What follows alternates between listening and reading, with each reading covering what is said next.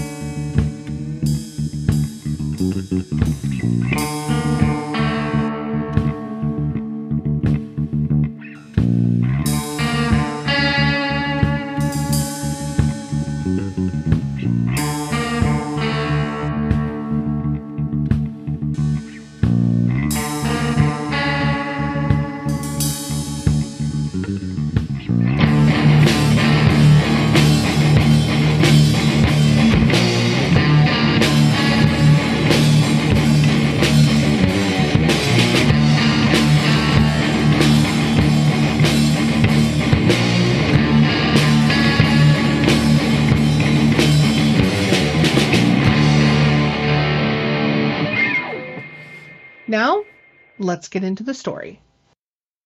The trouble with Harroby Hall was that it was haunted. And what was worst, the ghost did not content itself with merely appearing at the bedside of the afflicted person who saw it, but persisted in remaining there for one mortal hour before it would disappear. It never appeared except on Christmas Eve. And then as the clock was striking 12, in which respect alone was it lacking in that originality, which in these days is the sine qua non of success in spectral life. The owners of Harroby Hall had done their utmost to rid themselves of the damp and dewy lady who rose up out of the best bedroom floor at midnight, but without avail. They had tried stopping the clock so that the ghost would not know when it was midnight, but she made her appearance just the same, with that fearful, miasmatic personality of hers, and there she would stand until everything about her was thoroughly saturated. The owners of Harroby Hall caulked up every crack in the floor with the very best quality of hemp, and over this was placed layers of tar and canvas. The walls were made waterproof, and the doors and windows likewise. The proprietors having conceived the notion that the unexercised lady would find it difficult to leak into the room after these precautions had been taken, but even this did not suffice. The following Christmas Eve she appeared as promptly as before and frightened the occupant of the room quite out of his senses by sitting down alongside of him and gazing with her cavernous blue eyes into his. And he noticed, too, that in her long, aquously bony fingers, bits of dripping seaweed were entwined, the ends hanging down, and these ends she drew across his forehead until he became one like insane.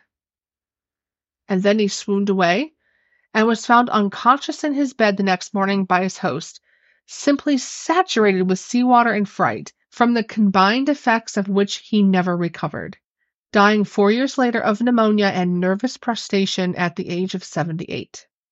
The next year, the master of Harroby Hall decided not to have the best spare bedroom opened at all, thinking that perhaps the ghost's thirst for making herself disagreeable would be satisfied by haunting the furniture, but the plan was as unavailing as the many that had preceded it.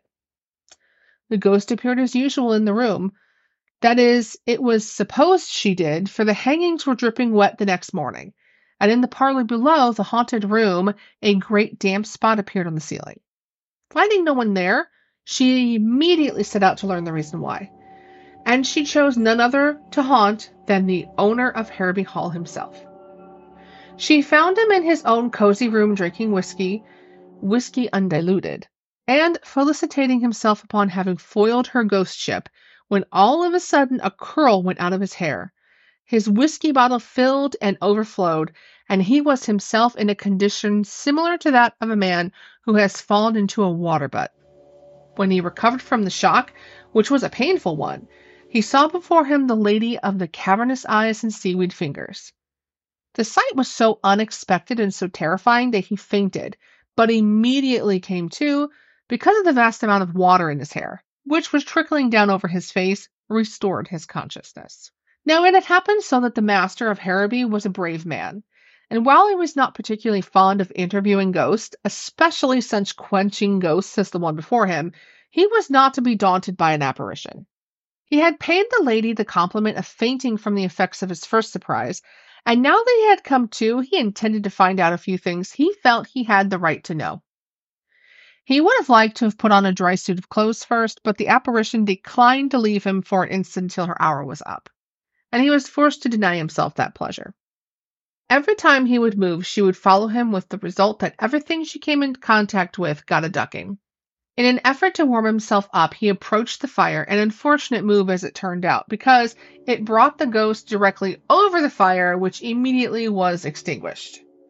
The whiskey became utterly valueless as a comforter to his chilled system, because it was by this time diluted to a proportion of 90% of water. The only thing he could do to ward off the evil effects of his encounter he did, and that was to swallow 10 2-grain quinine pills, which he managed to put into his mouth before the ghost had time to interfere. Having done this, he turned with some asperity to the ghost and said, "Far be it from me to be impolite to a woman, madam, but I'm hanged if it wouldn't please me better if you'd stop these infernal visits of yours to this house. Go sit out on the lake if you like that sort of thing. Soak the water butt, if you wish, but do not, I implore you, come into a gentleman's house and saturate him in his possessions this way. It is damn disagreeable." "Henry Hartwick Oglethorpe," said the ghost in a gurgling voice, "you don't know what you are talking about." "Madam," returned the unhappy householder, "I wish that remark were strictly truthful. I was talking about you. It would be shillings and pence, nay pounds, in my pocket, madam, if I did not know you."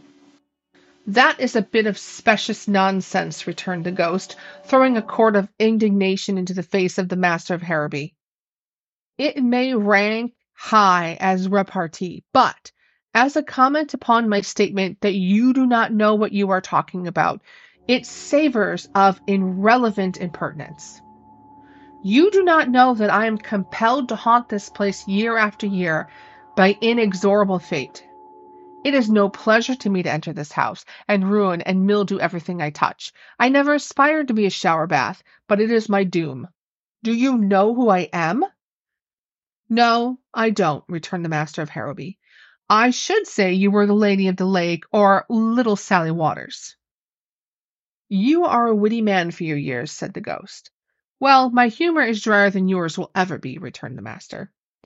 "No doubt. I'm never dry. I am the water ghost of Harroby Hall, and dryness is a quality entirely beyond my wildest hope. I have been the incumbent of this highly unpleasant office for 200 years tonight." "How the deuce did you ever come to get elected?" asked the master. "Through a suicide," replied the spectre. "I am the ghost of that fair maiden whose picture hangs over the mantelpiece in the drawing-room. I should have been your great-great-great-great-great aunt if I had lived, Henry Hartwick Oglethorpe, for I was the own sister of your great-great-great-great-grandfather. But what induced you to get this house into such a predicament? I was not to blame, sir, returned the lady. It was my father's fault. He it was who built Harroby Hall, and the haunted chambers was to have been mine. My father had it furnished in pink and yellow, knowing well that blue and gray formed the only combination of color I could tolerate. He did it merely to spite me, and with what I deemed a proper spirit, I declined to live in the room, whereupon my father said I could live there or in the lawn. He didn't care which. That night I ran from the house and jumped over the cliff into the sea. That was rash, said the master of Harroby. So I've heard, returned the ghost. If I had known what the consequences were to be, I should not have jumped, but I really never realized what I was doing until after I drowned. I had been drowned a week when a sea nymph came to me and informed me that I was to be one of her followers forever afterwards, adding that it should be my doom to haunt Harroby Hall for 1 hour every Christmas Eve throughout the rest of eternity. I was to haunt that room on such Christmas Eves as I found it inhabited, and if it should turn out not to be inhabited, I was and am to spend the allotted hour with the head of the house. I'll sell the place. That you cannot do, for it is required of me that I shall appear as the deeds are to be delivered to any purchaser and divulge to him the awful secret of the house. Do you mean to tell me that on every Christmas Eve that I don't happen to have somebody in that guest chamber, you are going to haunt me wherever I may be, ruining my whiskey, taking all the curl out of my hair, extinguishing my fire, and soaking me through to the skin? Demanded the master. You have stated the case, Oglethorpe. And what is more, said the water ghost, it doesn't make the slightest difference where you are. If I find that room empty, wherever you may be, I shall douse you with my spectral Here the clock struck 1, and immediately the apparition faded away. It was perhaps more of a trickle than a fade, but as a disappearance, it was complete. By St. George and his dragon, said the master of Harroby, bringing his hands, it is guineas to hot cross buns that next Christmas there's an occupant of the spare room, or I shall spend the night in a bathtub. But the master of Harroby would have lost his wager had there been anyone up there to take him up, for when Christmas Eve came again he was in his grave, never having recovered from the cold contracted that awful night.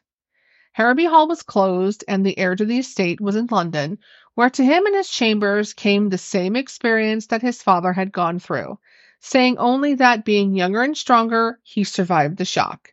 Everything in his rooms was ruined. His clocks were rusted in the works.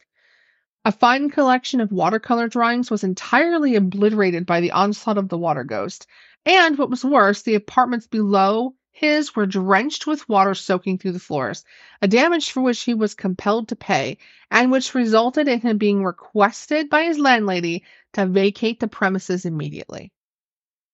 The story of the visitation inflicted upon his family had gone abroad, and no one could be got to invite him out to any function save afternoon teas and reception. Fathers of daughters declined to permit him to remain in their houses later than 8 o'clock at night, not knowing but that some emergency might arise in the supernatural world, which would require the unexpected appearance of the water ghost in this on nights other than Christmas Eve. And before the mystic hour, when weary churchyards, ignoring the rules were supposed to govern polite society, began to yawn. Nor would the maids themselves have aught to do with him, fearing the destruction by the sudden incursion of aqueous femininity of the costumes which they held most dear. So the heir of Harroby Hall resolved, as his ancestors for several generations before him had resolved, that something must be done. His first thought was to make one of his servants occupy the haunted room at the crucial moment, but in this he failed because the servants themselves knew the history of the room and rebelled. None of his friends would consent to sacrifice their personal comfort to his, nor was there to be found in all of England a man so poor he would be willing to occupy the doomed chamber on Christmas Eve for pay.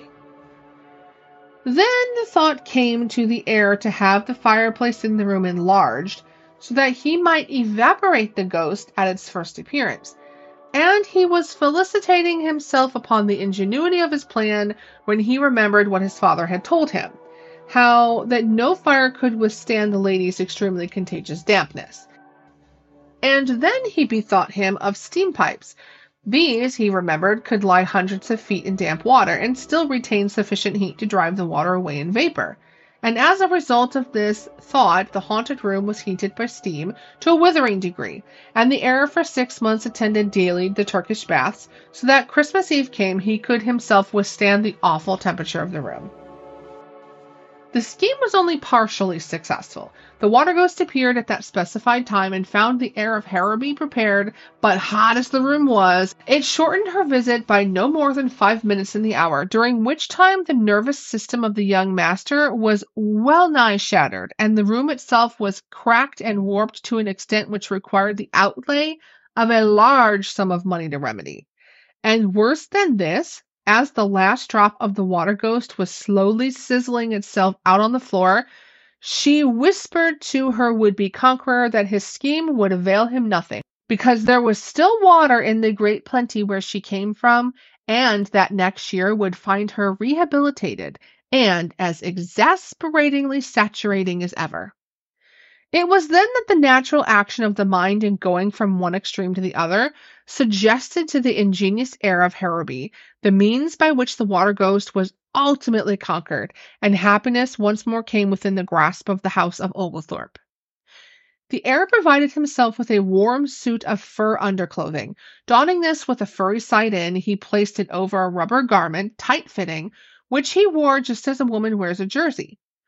On top of this, he placed another set of underclothing, this suit made of wool, and over this was a second rubber garment like the first. Upon his head, he placed a light and comfortable diving helmet, and so clad on the following Christmas Eve, he awaited the coming of his tormentor. It was a bitterly cold night that brought to a close this 24th day of December. The air outside was still, but the temperature was below zero. Within, all was quiet, the servants of Harroby Hall awaiting with beating hearts the outcome of their master's campaign against his supernatural visitor.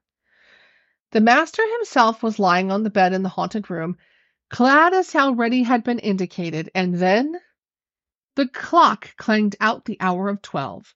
There was a sudden banging of doors, a blast of cold air swept through the halls, the door leading into the haunted chamber flew open, a splash was heard, and the water ghost was seen standing at the side of the heir of Harroby, from whose outer dress there streamed rivulets of water, but whose own person deep down under the various garments he wore was as dry and as warm as he could have wished. "Ha!" said the young master of Harroby. "I'm glad to see you." "You are the most original man I've met, if that is true," returned the ghost. "May I ask where did you get the hat?" "Certainly, madam," returned the master courteously. "It is a little portable observatory I made just for such emergencies as this. But tell me, is it true that you are doomed to follow me about for one mortal hour, to stand where I stand, to sit where I sit?" "That is my delectable fate," returned the lady. "Well, we'll go out on the lake," said the master, starting up. "You can't get rid of me that way," returned the ghost. "The water won't swallow me up. In fact, it will just add to my present bulk." "Nonetheless," said the master firmly, "we will go out on the lake." "But, my dear sir," returned the ghost with pale reluctance, "it is fearfully cold out there. You will be frozen hard before you've been out 10 minutes. "Oh, no, I'll not," replied the master. "I am very warmly dressed. Come." This last in a tone of command that made the ghost ripple. And they started. They had not gone far before the water ghost showed signs of distress. "You walk too slowly," she said. "I am nearly frozen. My knees are so stiff, now I can hardly move. I beseech you to accelerate your step." "I should like to oblige a lady," returned the master courteously, "but my clothes are rather heavy, and 100 yards an hour is about my speed. Indeed, I think we would better sit down here on this snowdrift and talk matters over."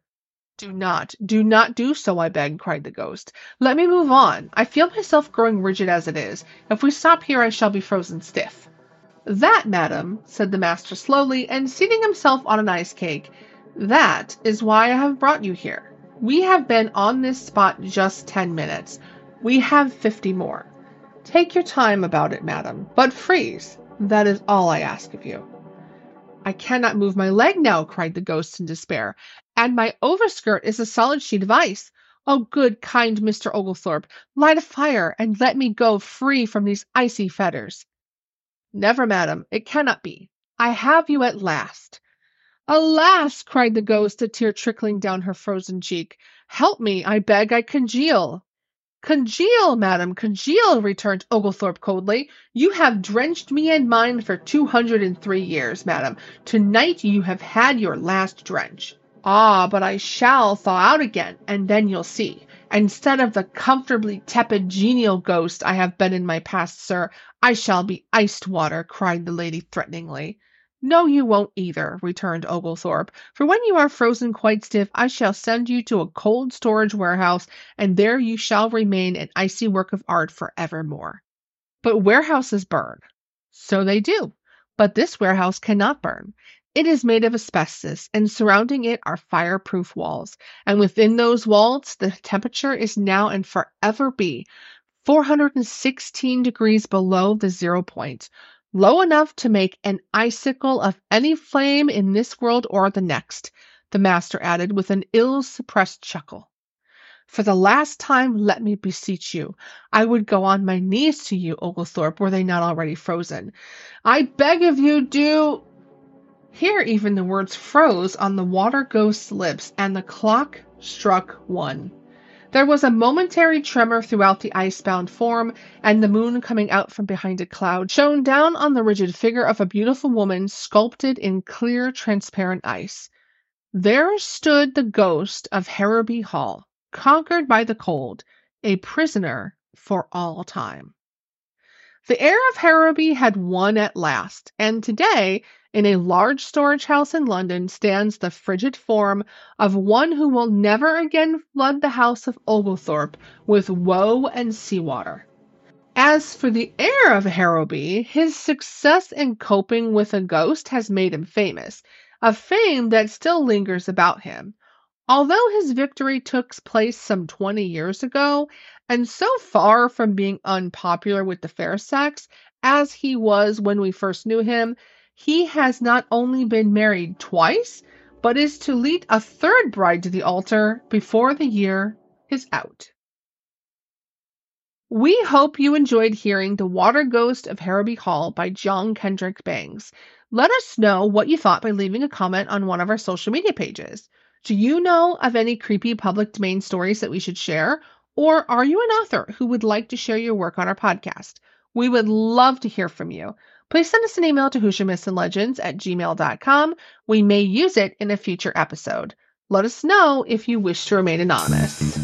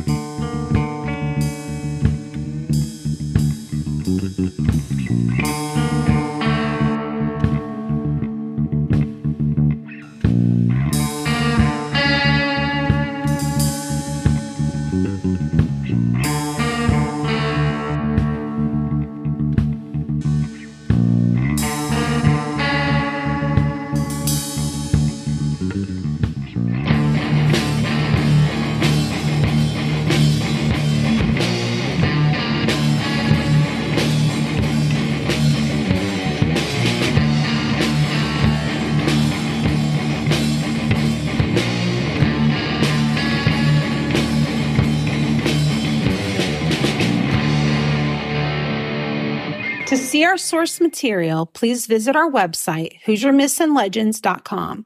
Please find us and follow us on Facebook, Instagram, TikTok, and now Twitter. Hoosier Myths and Legends is a Quigley Productions podcast. Our theme song was written and recorded by Wet Blanket. The song title is Taxidermy Race Car. As always, stay spooky.